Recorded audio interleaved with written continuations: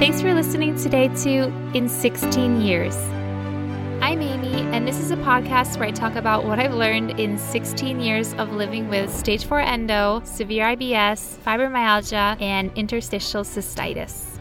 My name is Brittany, and I live with celiac disease, anxiety, and my own hormonal fun. We hope this show will inspire you, empower you, and help you feel supported on your own health journey.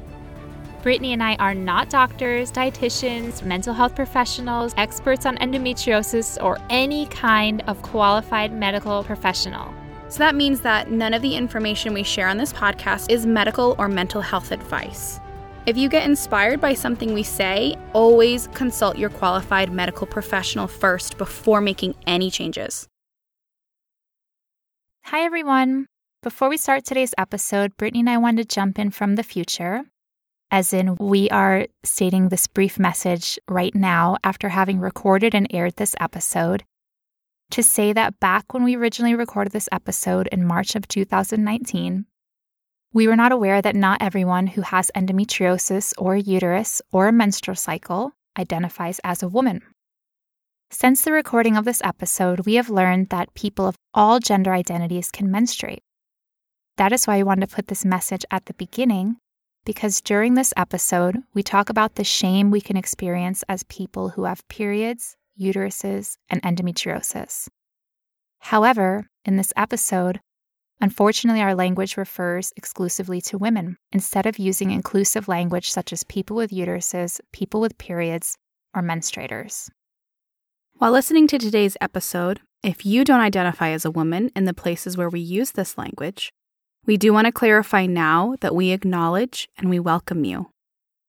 We believe it's important to have a safe and inclusive space when talking about endometriosis, menstruation, and our bodies, because things like the pain of endo, bleeding, or feeling shame for carrying a menstrual product to the toilet are experiences that are common to all of us. Amy and I have been actively learning about how endo and menstruation affect people of all gender identities and expressions, and we've shifted to inclusive language in our more recent episodes. So to all of our listeners, to all people who menstruate, and all people with endometriosis, whether non-binary, transgender, gender diverse, female, male, and every and any way you identify, we welcome you. We also want to clarify that endometriosis is not a menstrual disease, but rather it's a full-body disease that's characterized by systemic inflammation. Many people with endometriosis no longer menstruate due to menopause or due to hysterectomy, or they may never have menstruated at all. In this episode, we focus on the experience of menstruation because I talk about my feelings after I had a really horrible endometriosis flare at my workplace on the first day of my period, and the shame that I felt around having such incapacitating pain in a public place, which was also compounded by the societal shame that I felt around menstruation. For some of us with endometriosis, painful periods are some of our worst symptoms or some of our first symptoms of endometriosis. And because of the societal stigma that is attached to menstruation, it can be really hard to speak up about that symptom. And there's something else that I want to add, which is that listening back to this episode, we want to point out that we use certain terms around menstrual products. So, for example, in the episode, we talk about sanitary products and we talk about feminine hygiene products when we're referring to pads, tampons, cups, etc. for menstruation. But since recording, we've learned that it's really just best to say menstrual products instead of saying these other two, right? So when we say something like feminine hygiene products, saying feminine is not inclusive because not all menstruators identify as women or as feminine. And then saying sanitary or hygiene products, that implies that menstruation is dirty or gross, and that continues to uphold the incorrect and dangerous stigma around menstruation. Now we will go ahead and let the original episode that was recorded back in 2019 play from the beginning. We are so happy that you are here because it is March and it is Endometriosis Awareness Month. Woohoo! And we are here to make some noise. We make a lot of noise. about endo. Well, part of what prevents us from sharing about endometriosis and our feelings, everything surrounding it, or even telling others that we have endometriosis is shame. So today we want to talk about the concept of shame in relation to being a woman and to being a woman who suffers with this illness. So we thought first, before we went into the psychological, cultural, sociological, societal. Ooh, yes. That's the one. All of these ideas of where shame come from, why we feel it, what we can do to try to stop feeling so much shame and humiliation for having a period, for having endometriosis. So we thought it'd be really good to share the endo horror story that happened to me at work, which now does not feel so shameful and mortifying to me. But in that moment, I felt so mortified and so much shame. Like if I felt like my world was falling apart. So I can vouch for that. So we're going to get right into that. Now, Amy's going to set the scene like the true scary movie that this actually is. It was 2 p.m. on a Monday. Cue lightning crash. Of all days. It had to be a Monday. Cue thunder and lightning. Symbols. I was at work and I was answering emails. And I was on day 28 of my cycle. And typically, if I follow all of the bazillion rules that we talked about in the last podcast episode, then the stars align. And my period would come on day 28. I was trying my best to stay calm. And then suddenly, you know when you feel the first signs of your period coming? Like for me, I just feel my back stiffen. And you probably identify with this, but instantly I was filled with fear. I literally had just a few minutes until the cramps set in. Like first the back stiffens, then the sledgehammer comes out, and then I get bludgeoned. So at the time, I still took a prescription anti-inflammatory painkiller that really helped with the pain, but it took about 45 minutes to kick in. I used to beat the pain, but over the years, the anti-inflammatory pills, although they worked wonders, they had a lot of gastrointestinal side effects for me. So it came to the point where I could only take the pill when my period was just about to start. And then a few months later, I couldn't even take the pills. So basically, I was fumbling around in my desk, where is that pill? I have to find it right now. But just trying to stay calm because stress breeds pain. Must stay calm, find the pill. So I found the pill and I popped it. And then I was like, I need to get to the bathroom right now. So I rushed down to the lower level bathroom because it's a bathroom that is very infrequently visited. So I rushed down there to hide in the stall. And my period came. So as I waited for the pill to kick in, thank God no one came in the bathroom, for about 25 minutes, you might be able to imagine the state of me. Basically, I was puking, pooping. I was changing positions. Back and forth, back and forth. Back and forth. Your oscillation was a head in the toilet, butt in the toilet. Literally, I was gritting my teeth. I was moaning. I had my glasses off, on the floor, because since I kept putting my head to, puke in the toilet, I was like, I can't lose my glasses. That has happened to me before, and I've had to fish them out of puke, but in my own personal toilet. So yeah. It was gross, but it didn't feel as gross as if it happened, at a work in toilet. a public toilet. Yeah. Oh, God. Throw them away. I will have to say, had someone come in the bathroom, I would have been incapable of, when you come in, you'd be able to see, because it's not like the stall goes all the way to the floor. So you'd be able to see that there's basically a girl. And also I had I wasn't pulling my pants up because I had to keep going from puking to pooping so quickly. So I had my pants off in the stall and my glasses next to them. What a pretty sight. You would see this girl, you would see my naked bottom crouching, you'd hear me puking and I'd be sobbing and scream puking. Oh my God. What a vision. You know what, we joke about it, but I was so terrified. I was so scared that someone was going to come into the bathroom and they were going to see me like that. And they were probably going to, they were going to freak out, right? They were like, what is happening?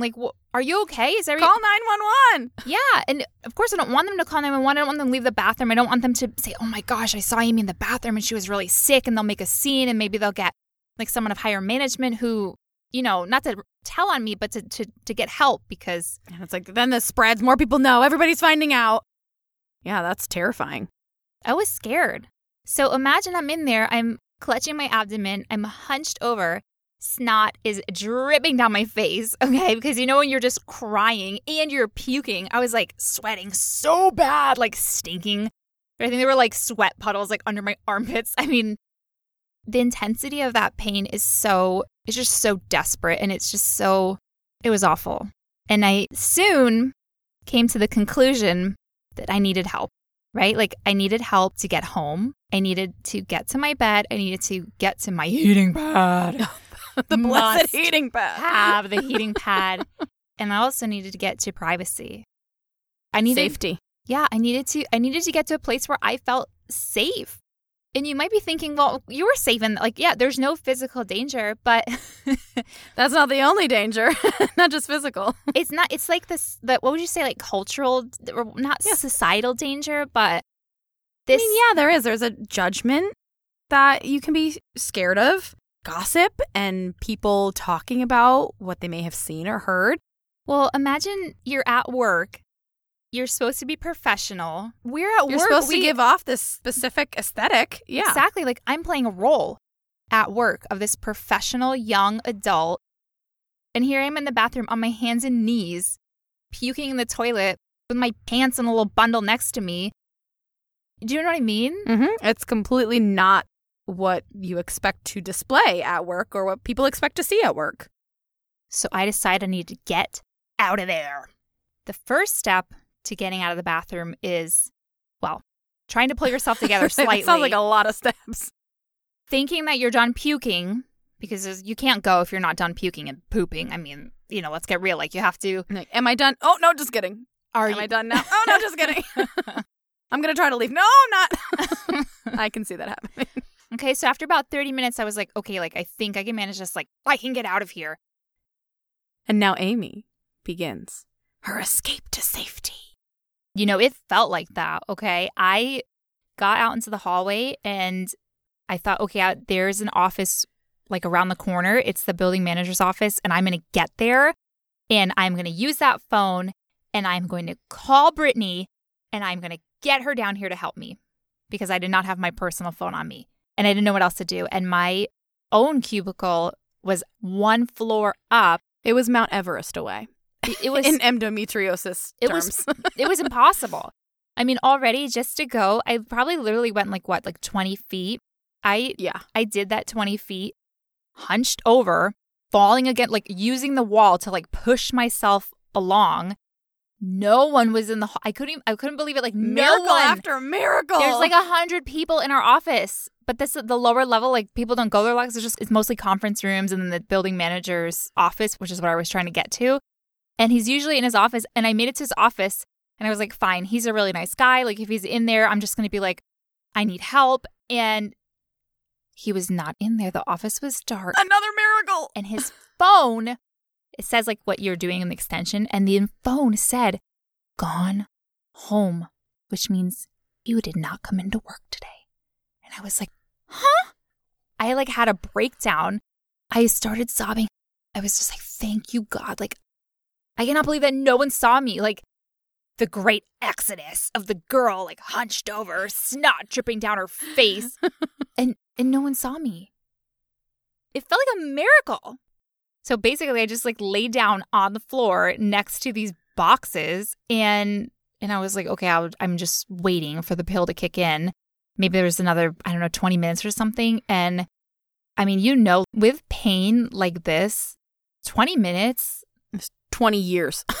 Yeah, that's an eternity. I mean, time you lose all concept of time. Like just to even be in pain like that, like seconds turn into hours and you're literally just trying to endure and get through. And it's so much worse when I'm in public because I don't have this freedom. Like when I'm at home, I have this freedom to moan and cry and pace and like run to the toilet and just whatever my body needs to do to get through that pain. Like I can do that when I'm at home because I'm in this privacy where no one can see me. But when I'm in public, it's like you have to execute this level of control.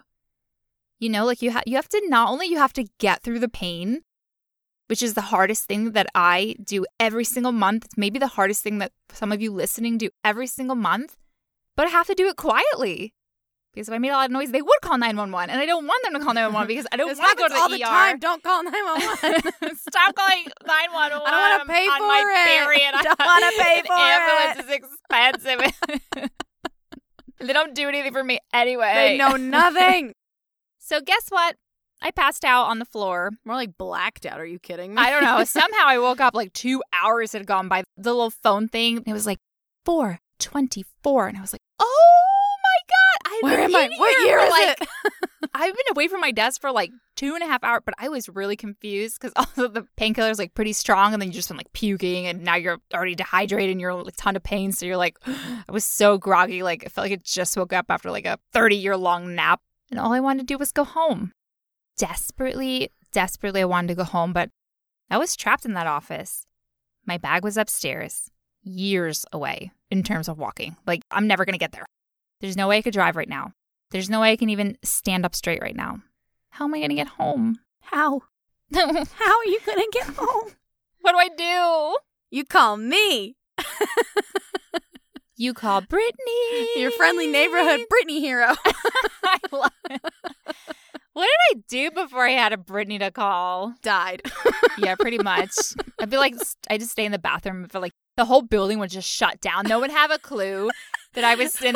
Like it'd be like 10 p.m. at night and I would still be in that. Like, I slept over thing, here. Like, I'd be the first one there in the morning. Didn't you wear that yesterday? They'd be like, wow, you look like you didn't sleep at all. And there's like a shoe mark on your face. There's some puke on your shirt. Oh, God. It's fine. I had a really rough night. Yeah, I had a really comfortable stay next to the box in the garbage can. 10 out of 10 would rent there again. So, yes, I called Brittany. Side note, we weren't really friends yet at that point. No, I literally... Not like now. Literally, we'd only known each other for just a couple of months. But I already knew that Brittany was someone that I could trust and rely on. She's like, I'm going to keep her. I'm going to snag her. I'm going to train her. My single greatest life achievement. So I'm at her beck and call. No, we had just really become friends and I dropped everything. So I ran down the stairs and I busted open the door. That makes me sound way cooler than I am. I kicked open the door. No. I quickly ran down the stairs, careful to not fall on my face because I'm kind of clumsy on stairs. And then, how would you help me? I'm like, where's Brittany? She fell and broke her leg. I hear the ambulance coming. I'm like, but Brittany, I said not to call 911. You're like, well, the ambulance for Brittany. She fell and broke a leg. No, I was very careful. What a hell Brittany is. My God. All right, well, if she's going to the hospital, then I'm not going to waste my friendship on her. Stick me in the ambulance, too. Oh, she's paying for it. It's Just fine. double bunk us. It'll be fine. So I came downstairs, not falling, not breaking anything. And then the door was locked, so I had to figure out a way to unlock the door, which I did successfully. Makes me sound also cooler than I am. And then I don't remember locking it, but apparently I was you did. terrified that someone obviously would come in and they'd see me sleeping next to a garbage can. Well, I walked in and I was like, oh, I don't know what's going on, but I'm here. And there's a crumpled pile of sad writhing clothing in the corner. It's moving. I don't know. Smells kind of like vomit, kind of like diarrhea. Yeah, kind of like blood. I mean, there's a weird smell. I mean... Then a squirrel popped out from underneath it. There was like a chipmunk that ran across the room. I don't know what's going on. So I left her there next to the garbage cans and the boxes. She abandoned me. She was like, what is this? We're going to call I her. don't want to be involved in this work shame. We're going to call her Garbage-Rella from now on. I left Garbage-Rella by the garbage. Oh my God. And I ran upstairs to get Garbage-Rella's belongings.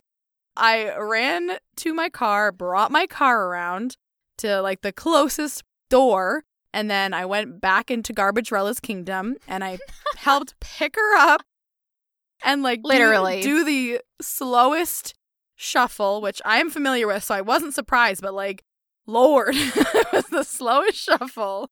And while we were driving, rolled down her little automatic windows.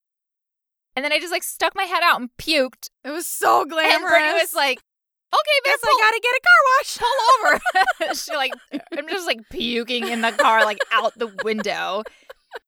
I live really close to work. So after like 10 minutes, we were there.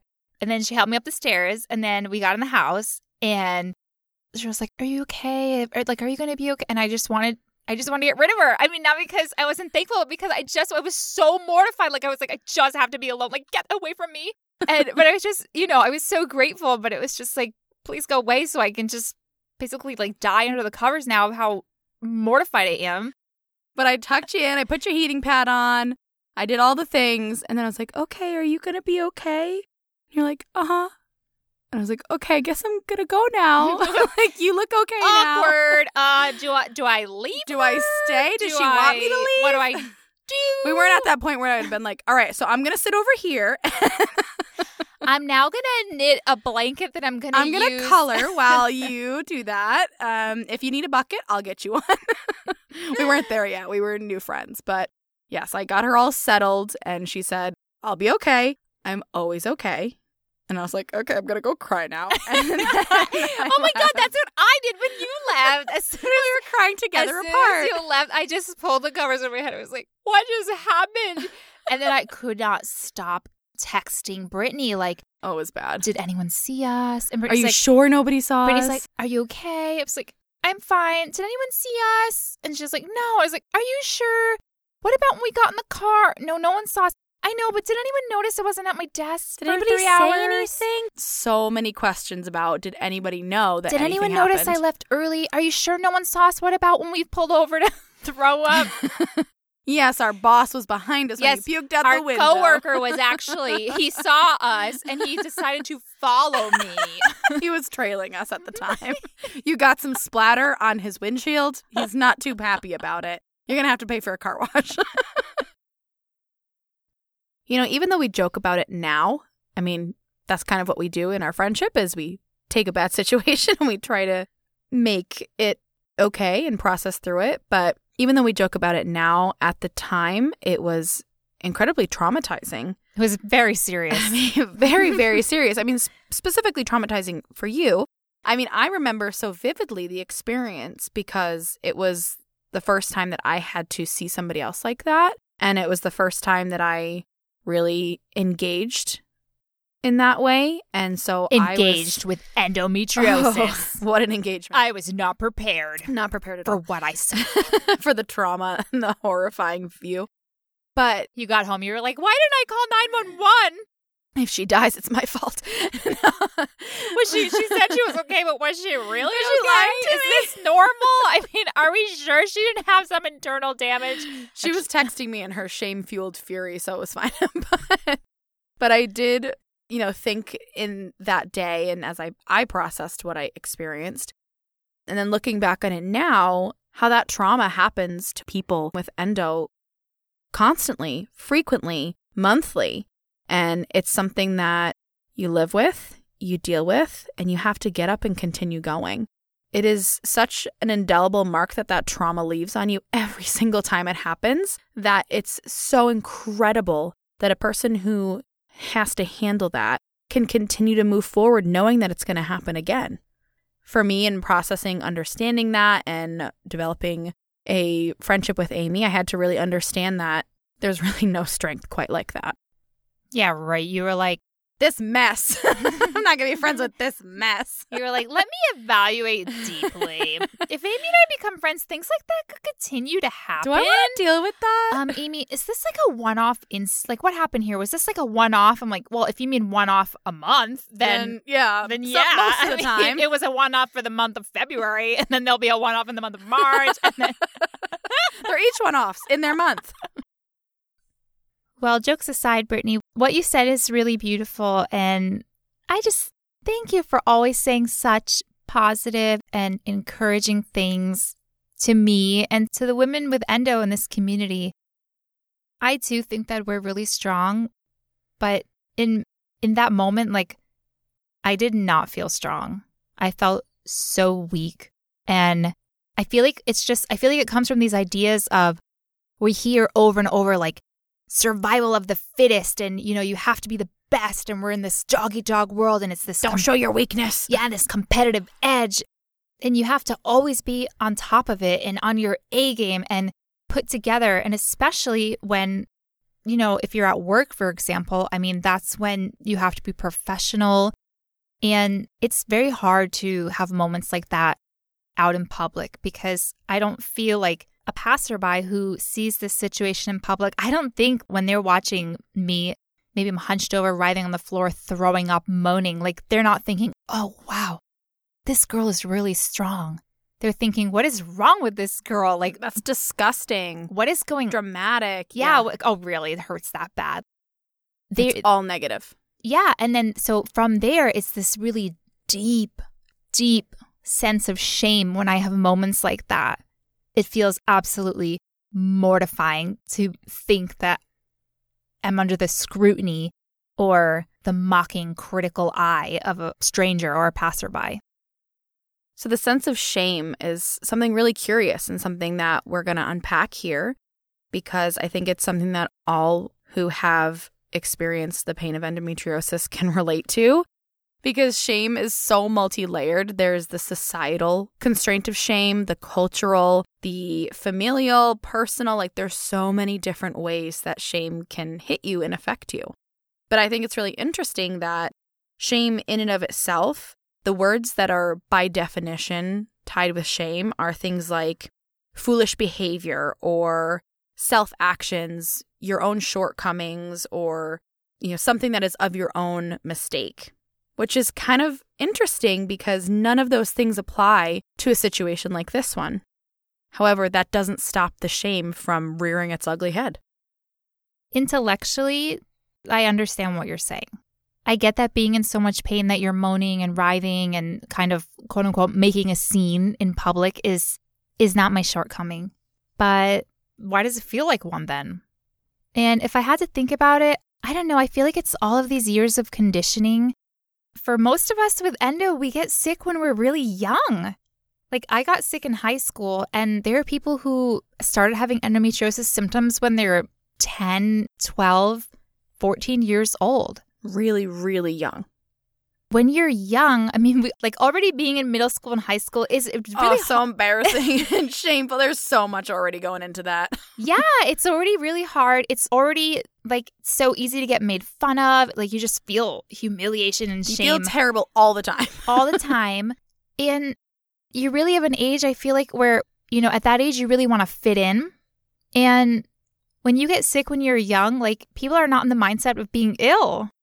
People have very different priorities. So I don't know. I have all these memories, right? I remember being on vacation. I was 22 years old. We were out of college. I was living on my own with my friends, and we went away on vacation, and we were going to go to this concert. And I got my period out of the blue. I had a flare, and they had to help me leave the restaurant, get in a taxi, get back to the hotel. And because of that, they missed the beginning of the concert.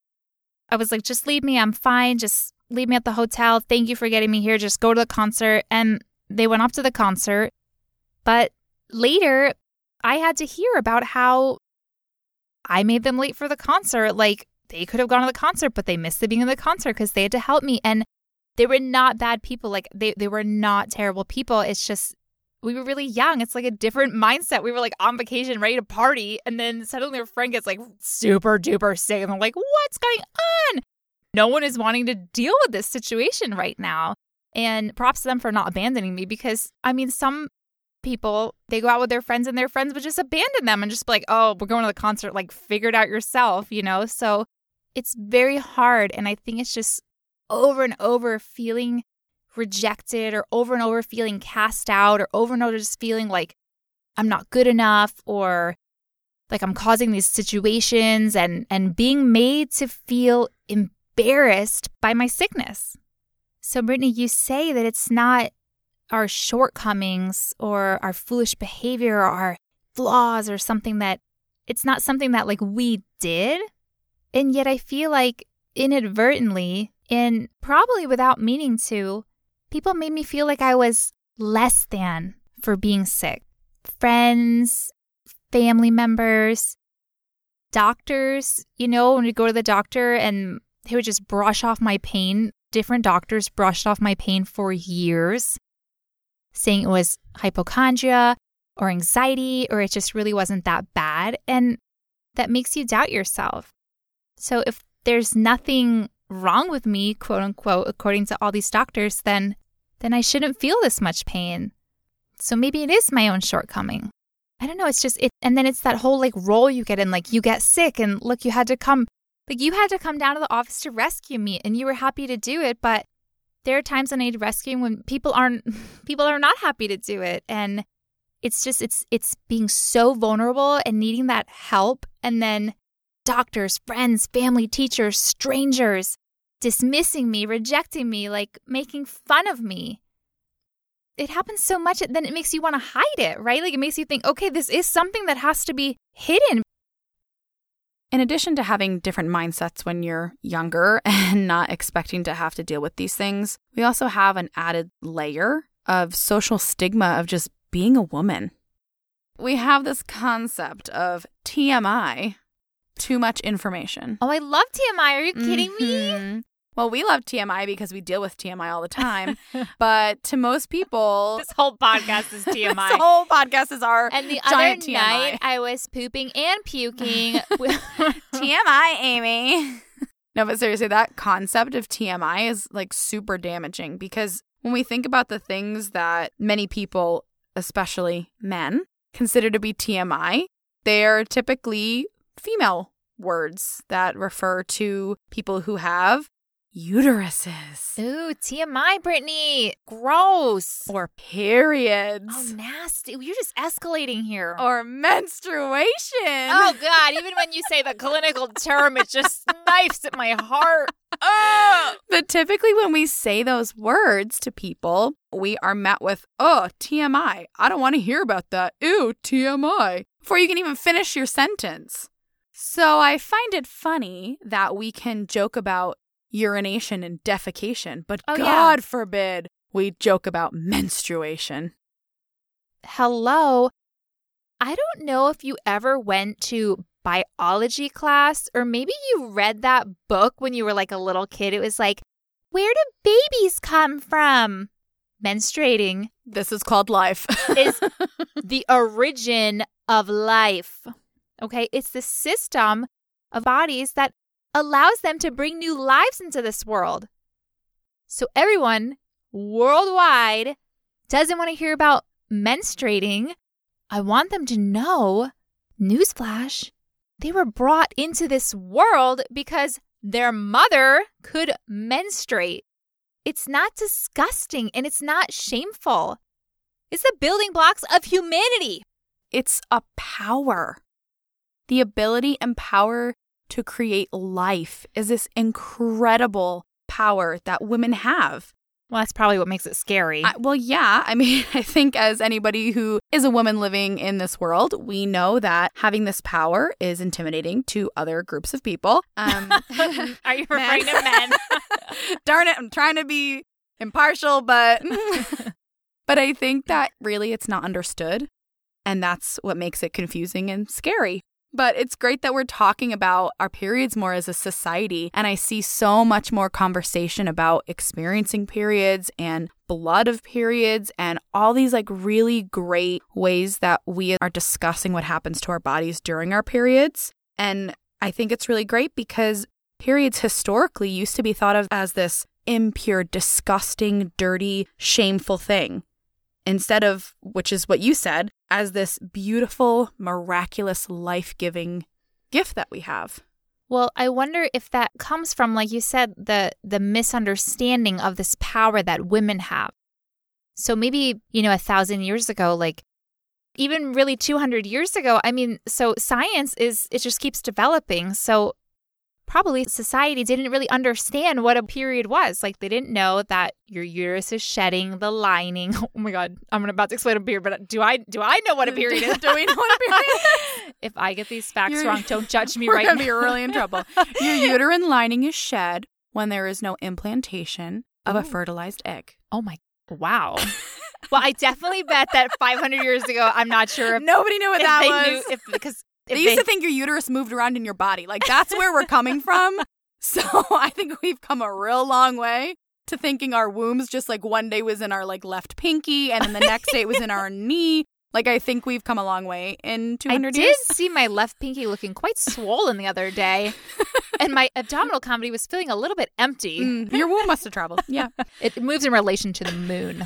Anyway, so But yeah, you're right. It is a totally historical stigma that I think has stuck with us. I mean, when you think about certain periods in history or certain cultures, one comes to mind to me, which is thousands of years ago, women actually were separated from the rest of their society and made to bleed in tents or huts alone because they couldn't touch men, they couldn't touch children, they couldn't touch food because they believed they would contaminate them and make them unclean. And that was what they had to endure, was being banished outside of their society until their period was done. What's really unfortunate is that a lot of these practices still continue in the world today. I mean, it's March right now, and I read an article in January that a 21-year-old woman died in Nepal from smoke inhalation after she lit a fire to keep her warm in the winter because she was in a menstruating hut. And there are some regions in Nepal where women are made to sleep in huts, and they might be made of stone or wood, but they're basically meant to sleep outside away from their family when they're menstruating. And this is heartbreaking, and this is a tragedy that did not need to happen. We need better education worldwide, and we need better acceptance of menstruation so that these kind of preventable tragedies don't happen. Menstruating is a natural process. And as we said, it's the human cycle.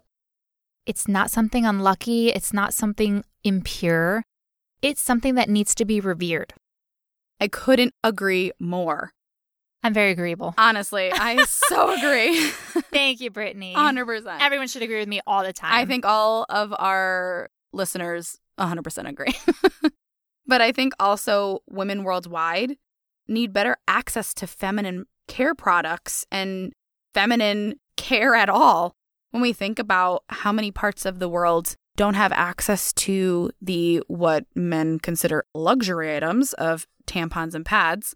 We'll not get into the fact that I think it's ridiculous that they're taxed, but they don't have those even. They use rags, or they have to use some form of grasses or reeds in order to be able to absorb their period blood. I remember once when I was traveling in a pretty rural area in Asia, and of course, my period came suddenly. I'm sensing a trend. When it wasn't supposed to come. Yeah, that seems to happen a lot. It was just supposed to be a short trip, so I didn't have any pads or tampons or anything because it wasn't supposed to come for like another 10 days, and I was already supposed to be back home by then. And I couldn't find any sanitary napkins or tampons are like, I'm sorry, tampons barely exist outside of like the US, and even in Europe, they sometimes just only have those little like OB. Do you know what I'm talking about? They look like little... Yeah, the little bullet size ones. I was going to say, they look like little bullets. They look like bullets, and you're like, first of all, what is this going to absorb? And I definitely cannot get my super plus size tampon. That sounds so American. My super, super double XL, super plus size. Well, not many people wear that size, but it's necessary. But sometimes it's necessary for some of us, for some people. For us heavy bleeders. But I remember my period came and there was nothing. And I actually ended up using socks in my underwear. And then when I went through my socks, let's talk about that for a minute. Socks do not absorb blood very well. Well, maybe because that's not their intended purpose. But you'd think they'd absorb something. They keep your feet warm. I'll give you that, depending on what kind of sock they are. Well, when you step in a puddle, they sure seem to absorb that really well. I ended up getting blood stains all over my pants. It was messy. And then when my socks ran out, first of all, then I had no socks to wear. And second of all, I can only wear, I only had 3 sets of socks. So, and I had to put in 2 at a time because they're these thin, summery socks. So after, a couple of hours, I was out of socks. Then I was asking the people I was traveling with, could I borrow your socks? Because where are you going to wash your menstrually bloody socks when you're in this really rural area? And then that made me think about all these people worldwide what do the people do who live in this rural area of Asia that I was in?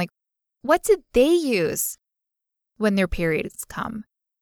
And it made me think about all these people worldwide who just who don't have access to sanitary products. I don't know, in some prisons they don't have access, or in refugee camps, or displaced people, or just really rural communities, or low-income communities, or homeless communities. Like, what are they all doing when their periods come? And that's devastating to me. Like, this is something that comes, it's so natural. And everywhere you go, there's toilet paper, but not everywhere you go are there sanitary products. Yeah, you really take it for granted until you think about the fact that just going down to the store and grabbing a thing of pads or tampons is not everyday life for the majority. And then sometimes we do it with such shame, right? We go to the supermarket and you hide it down in your cart, you put it by your side. Yeah, and you're getting your tampons or whatever. There's always that scene in the movie where the woman is in the supermarket, whatever, her coworker, her high school sweetheart shows up. And then she's about to buy like tampons or pads or something. And then he shows up and she's like mortified. Yeah. Or she like shoves them on the shelf really quickly. God forbid you know I have a vagina. Or she like, or a uterus. And it's just and then she's mortified when she's found out. Yeah. It's like, no, you know what? I'm going to buy your sanitary products with pride because we have access to things that not everyone in the world has access to. And I want to really give a shout out to some of these groups that I've seen, these organizations that are giving out sanitary supplies to people who don't normally have access, whether it be to refugees or in schools or in low-income areas. And I love that they call, some of these groups are called Project Dignity. And some of them, when they give out the packs, they call them Dignity Packs. And I love that because what is the opposite of shame? Dignity. Yes. I think it's so incredible and so wonderful to hear about what different people around the world are doing to help create access to basic dignity needs. But unfortunately, I think we still have a really long way to go towards breaking the shame and stigma that completely surrounds women, their experience, and their bodies. I think that the fight truly is a completely global fight. It's not just in the US, it's not just in whatever country you're listening from. It's the whole world, but it's also an individual fight. The individual part comes from releasing yourself from feeling shame about having a period, about having a feminine body, having a female reproductive system. Those are not things to feel shame for or feel disgust for.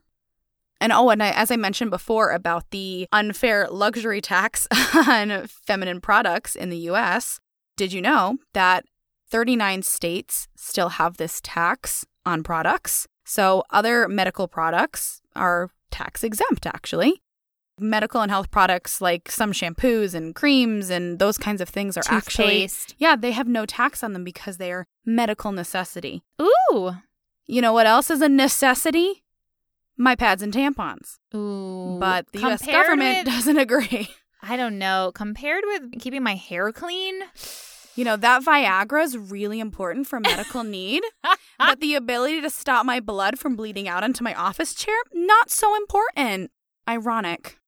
But that tax isn't everywhere. Like Canada and Australia, they abolished that tax. Like, go you guys. Everyone else get on the program, please. U.S., get on board. Come on.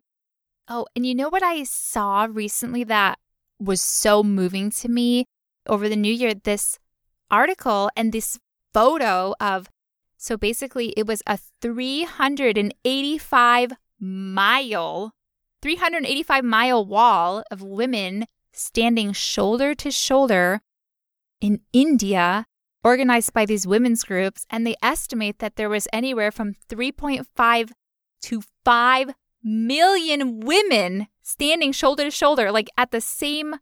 I mean, can you imagine that, first of all, the level of organization and... Well, only women would be able to organize like that.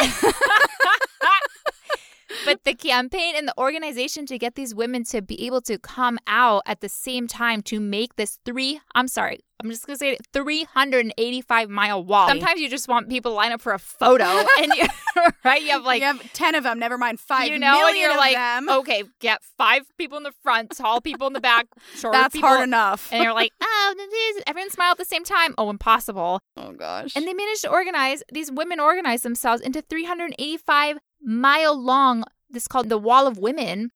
When I saw the photo, I'm going to have to say, like, I was moved to tears. We encounter these things when we're trying so hard to fight for just basic equality in people's eyes. These such huge things, especially in places like India. It's such a huge stand.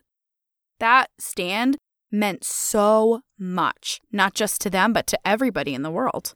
And they're making a statement against gender discrimination. Also a kind of protest against, it's a more involved story, but basically there was a religious ban that didn't allow women to enter a certain temple, a Hindu temple in India. And so this women's wall, I mean, I think it stood for a lot of things. And I read some of the articles where they interviewed these women and, you know, why did they want to be in the women's wall? And this kept coming up, this idea of like, we're women and this gender equality. And it's so moving. Like, we are so powerful as women. And it's time that we start screaming that from the rooftops and just letting it be known and feeling that inside ourselves. Because ultimately, as we're always told, change in the world starts in ourselves. Well, exactly. And that tells us the answer to the question of, well, what can we do? We can talk about it. I know, like, when we talk about these big, giant, you know, what the women in India did was so amazing and took such guts. And it was such a big, monumental thing. But not every time we take a step forward does it have to be so monumental. So if you feel frightened of something that seems like, well, I can't do something that intense, just talking about it starts the ball rolling in such a good direction. Talk about it with male friends, with female friends, with non-binary friends. It doesn't matter because we just have to make it normal. Having a period is normal and it shouldn't be seen as TMI, abnormal, or something that we just pretend doesn't happen. And I think when it comes down to having endo and having a flare and something like that situation that happened to me at work, and I'm sure has happened to many of you, where you go out and you get sick and you're in public and it's vulnerable and it's scary and it's mortifying and horrifying. And just remembering, if people are looking at you or they're giving you like that judgmental look with their eyes, and you feel like they're thinking, oh, you're the drama queen, or, you know, you're exaggerating, you have to remember that they just don't get it. They just don't know. Sometimes I feel like part of my role as a woman with endo is educating people who don't have endo about what it's like to live with this illness. Because just because they don't get it doesn't mean that they can't get it if they just weren't maybe explained it or given the opportunity to understand. Just had a little bit of exposure to it. And I remember right before my surgery, I was at work and this coworker asked me, oh, so why are you going to be out? And I said, I'm having a surgery. And he said, oh, what's the surgery? Like so nonchalant and, you know, curious and interested. And so I said, oh, well, they found a mass on my left ovary, so they're going to remove it. And they're also going to remove my ovary. I'm sorry, like, what is that one sentence about what the surgery was? Like, I didn't get all emotional. I didn't start crying. It wasn't dramatic. You know, I literally saying my ovary is being removed. That's all you said. I didn't talk for like 10 minutes about my life story or, well, that would have been like 10 hours, you know, but, oh, I've been having these symptoms and this nausea and this pain. And no, it was literally just like they found a mass on my ovary. They're not sure if it's cancer and they're going to remove the mass and I'm going to lose my ovary with it. That's it. That's my surgery. And literally in the middle of like, as soon as I said the word ovary, his face just changed. Like, I don't know, at that point, because I was so terrified about the surgery, like it was with the oncologist, everything had hit the fan. This wasn't like 3 years ago when I had that episode in The Office where I felt mortified, embarrassed. Like at this time I was like, I have grown into my... I made her real strong now. Oh, she really did. It's like, I have grown into my confidence. Like I am not scared and sad anymore. Like I am woman. Hear me roar. Much more fearsome than that, please. Well, you were much more fearsome than that. Well, I was very nice, but I just told him, I'm not sure if you realize, but the way that you just reacted, you have to think about how that makes me feel. I said that I was getting my ovary removed, and you just acted like it's disgusting. Are you aware that you did that? And he got really embarrassed. Like, he was like, oh, no, I didn't mean to do any. No, it's okay. Like, he got so flustered, and I was like, good. Who's shamed now? Who's got the power now? My left ovary does. But that's what truly, like, just gets me, because if you had said it was your kidney, he wouldn't have cared. I asked him that. I was like, so if I had said I'm getting my gallbladder removed, what would you have said? And then he just kept staring at me, and I was like, you should really think about how the way you speak makes other people feel. Boom. And then I just walked away. Boom, baby. I was well, we didn't know what was going to happen with the surgery. I was like, in 2 weeks, I might have cancer. I better. Yeah, she had no what's left to give. It's just everything was out on the table. Suddenly, I became the most confident person you'd ever met. I was like, wonderful. I was like, I might have 2 weeks left of my life. So she was just telling it like it was. And you might not, like, if you're put in a situation like that and someone is making you feel uncomfortable or embarrassed, and you're like, I know this isn't right, but maybe you're not comfortable. Like, maybe that person is your boss. Probably wouldn't be like, hey, boss in charge of my paycheck. Well, I don't appreciate when you talk about my left ovary in that sense, because it's equal to any body part, just the same as my kidney or my gallbladder. Sound very professorial. Well, yeah, because I'm talking to my boss. You can't just be like, dude, back up, right? So treating the boss with a little bit of respect. But, maybe you're not comfortable, or it's not the right time, or it's not the right place. But I think we can always really remember and hammer home in ourselves that we should not judge ourselves based on the judgments of others. So that guy, whatever, he can judge me all he wants. Oh, TMI, her ovaries coming out. Bleh, disgusting. Fine, be disgusted by my ovary, my shiny, beautiful, super overgrown by 12 centimeters ovary. That grapefruit have an ovary. But be disgusted by my ovary. I don't care. Because how you feel about my ovary, my uterus, it's not going to affect me any longer. It's easy to say. It's so easy right now to say. We're like in our little podcast box, our microphones, we're like, woohoo, power. And then I have an endo flare and I'm out in public. I'm vulnerable. I'm showing my vulnerable side. And it's a scary thing to do. But there's no shame in it. And we need to be actively telling ourselves how strong we are. And, Brittany and I feel like we preach this in every podcast just because it's so important to remember that we are so strong.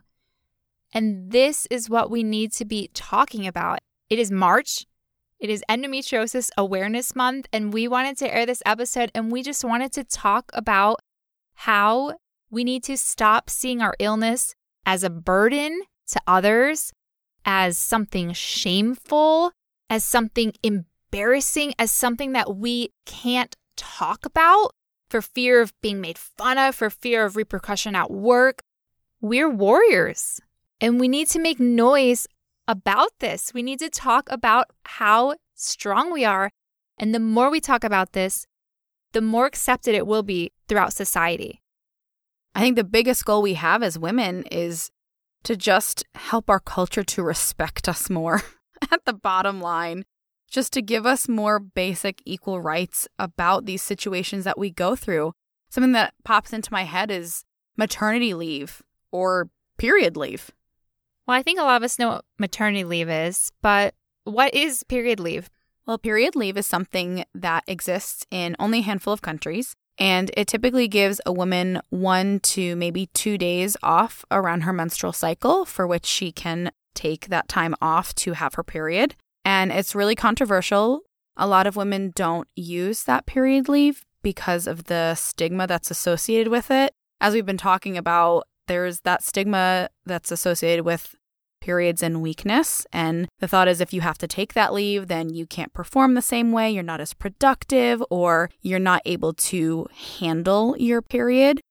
So it's really unfortunate that our society still places that stigma on something like period leave, which exists to help alleviate that problem. So I used to teach in Japan, and I actually got 2 days of menstrual leave in my contract because I just had that right. And so although it was highly controversial as a foreigner living in Japan and as a woman with endometriosis, I was like, you're giving me godsend. You're giving me 2 days off to bleed and die next to my toilet in privacy? Oh, heck yeah, I'm taking that menstrual leave. So I took the menstrual leave and never batted an eyelid about it. But had I not had menstrual leave in that contract, honestly, I would not have been able to hold my job because I probably would have been let go for taking time off every single month around my period. Even now in my job, I take time off at my period. Like I have FMLA put into place, which I put into place to protect myself. Luckily, my employer is flexible and they let me work from home during those days or like change my hours. And again, if they did not let me be flexible in my hours around my period, I would not be able to succeed at my job. And I'm really good at my job. And I bet a lot of us out there, we are really good. Like we are really productive. We are hardworking. Our ability to be good at our job isn't because we can go there Monday to Friday, 9 to 5 days and hours and arbitrary times that society deemed was our working hours. How many people go to work and they just goof off at their desk or they just look at social media all day? Being good at your job it doesn't have to do with the actual amount of hours that you're there. It has to do with how productive you are. If you're focused, if you're not distracted, if you don't waste time, if you have integrity in your work and ethics and you want to work hard and you want to be good at what you do. And I bet a lot of us listening, we want that. And we're excel at our jobs, but with a little bit of flexibility, we can make it work. But when it's so rigid and so inflexible, well, yeah, I have to be there every single day or I might get let go. Oh, my period came. Oh, you're the worst worker. Now you're not productive. I got a little wired up. Well, I mean, it's true because it's not about if you show up every time you're supposed to show up. It's about your work ethic. And it's about how the product that you deliver is a good product. It's not about whether or not you bleed out of a uterus. It's about how good your work is. Like, I understand that, of course, there are jobs where, like, when I was teaching, if I didn't go to class, they had to get a substitute, or sometimes I had to just cancel class and reschedule. So there are certain things that run on a schedule. Like, if the pilot doesn't show up to fly the plane, then the plane's not going to take off. Like, but a lot of us are working in jobs where it could be more flexible. So I'm all about the period leave. And I think the more we talk about issues like this and the more we show how we're showing, right? Like we're showing society that we are equals and we are as smart as men, possibly smarter. Depends who you ask. We've had to go through a lot to get where we are. So sometimes you pick up extra skills along the way. But we're really showing how strong and how focused and how powerful we are. And even if you don't feel strong, and even if people keep putting us down, isolating us, it's really because they don't understand. But we in this community, this beautiful endo community, we understand what each other is going through. And we are I just can't even say enough times how ridiculously strong that you are. If you are feeling shame about your endo, we really recommend getting your story out there. This podcast has been really great for Amy and I because we've been able to share our stories with you and able to talk about the things that we experience that are really hard for us and that bring us shame. And we love hearing from you. Sometimes we get messages from you and you're sharing your story or you're letting us know that you identify with some of the stories that we share on here. And I'm just so happy to hear that we're not alone out there, that we're going through very similar things. And I think sharing our stories, it's so therapeutic. So if you just wanted to reach out and contact us and let us know your story, like we would love to hear that. We also heard, rumor, that they might be coming out with an emoji that would be perfect for period talk. It's a drop of blood.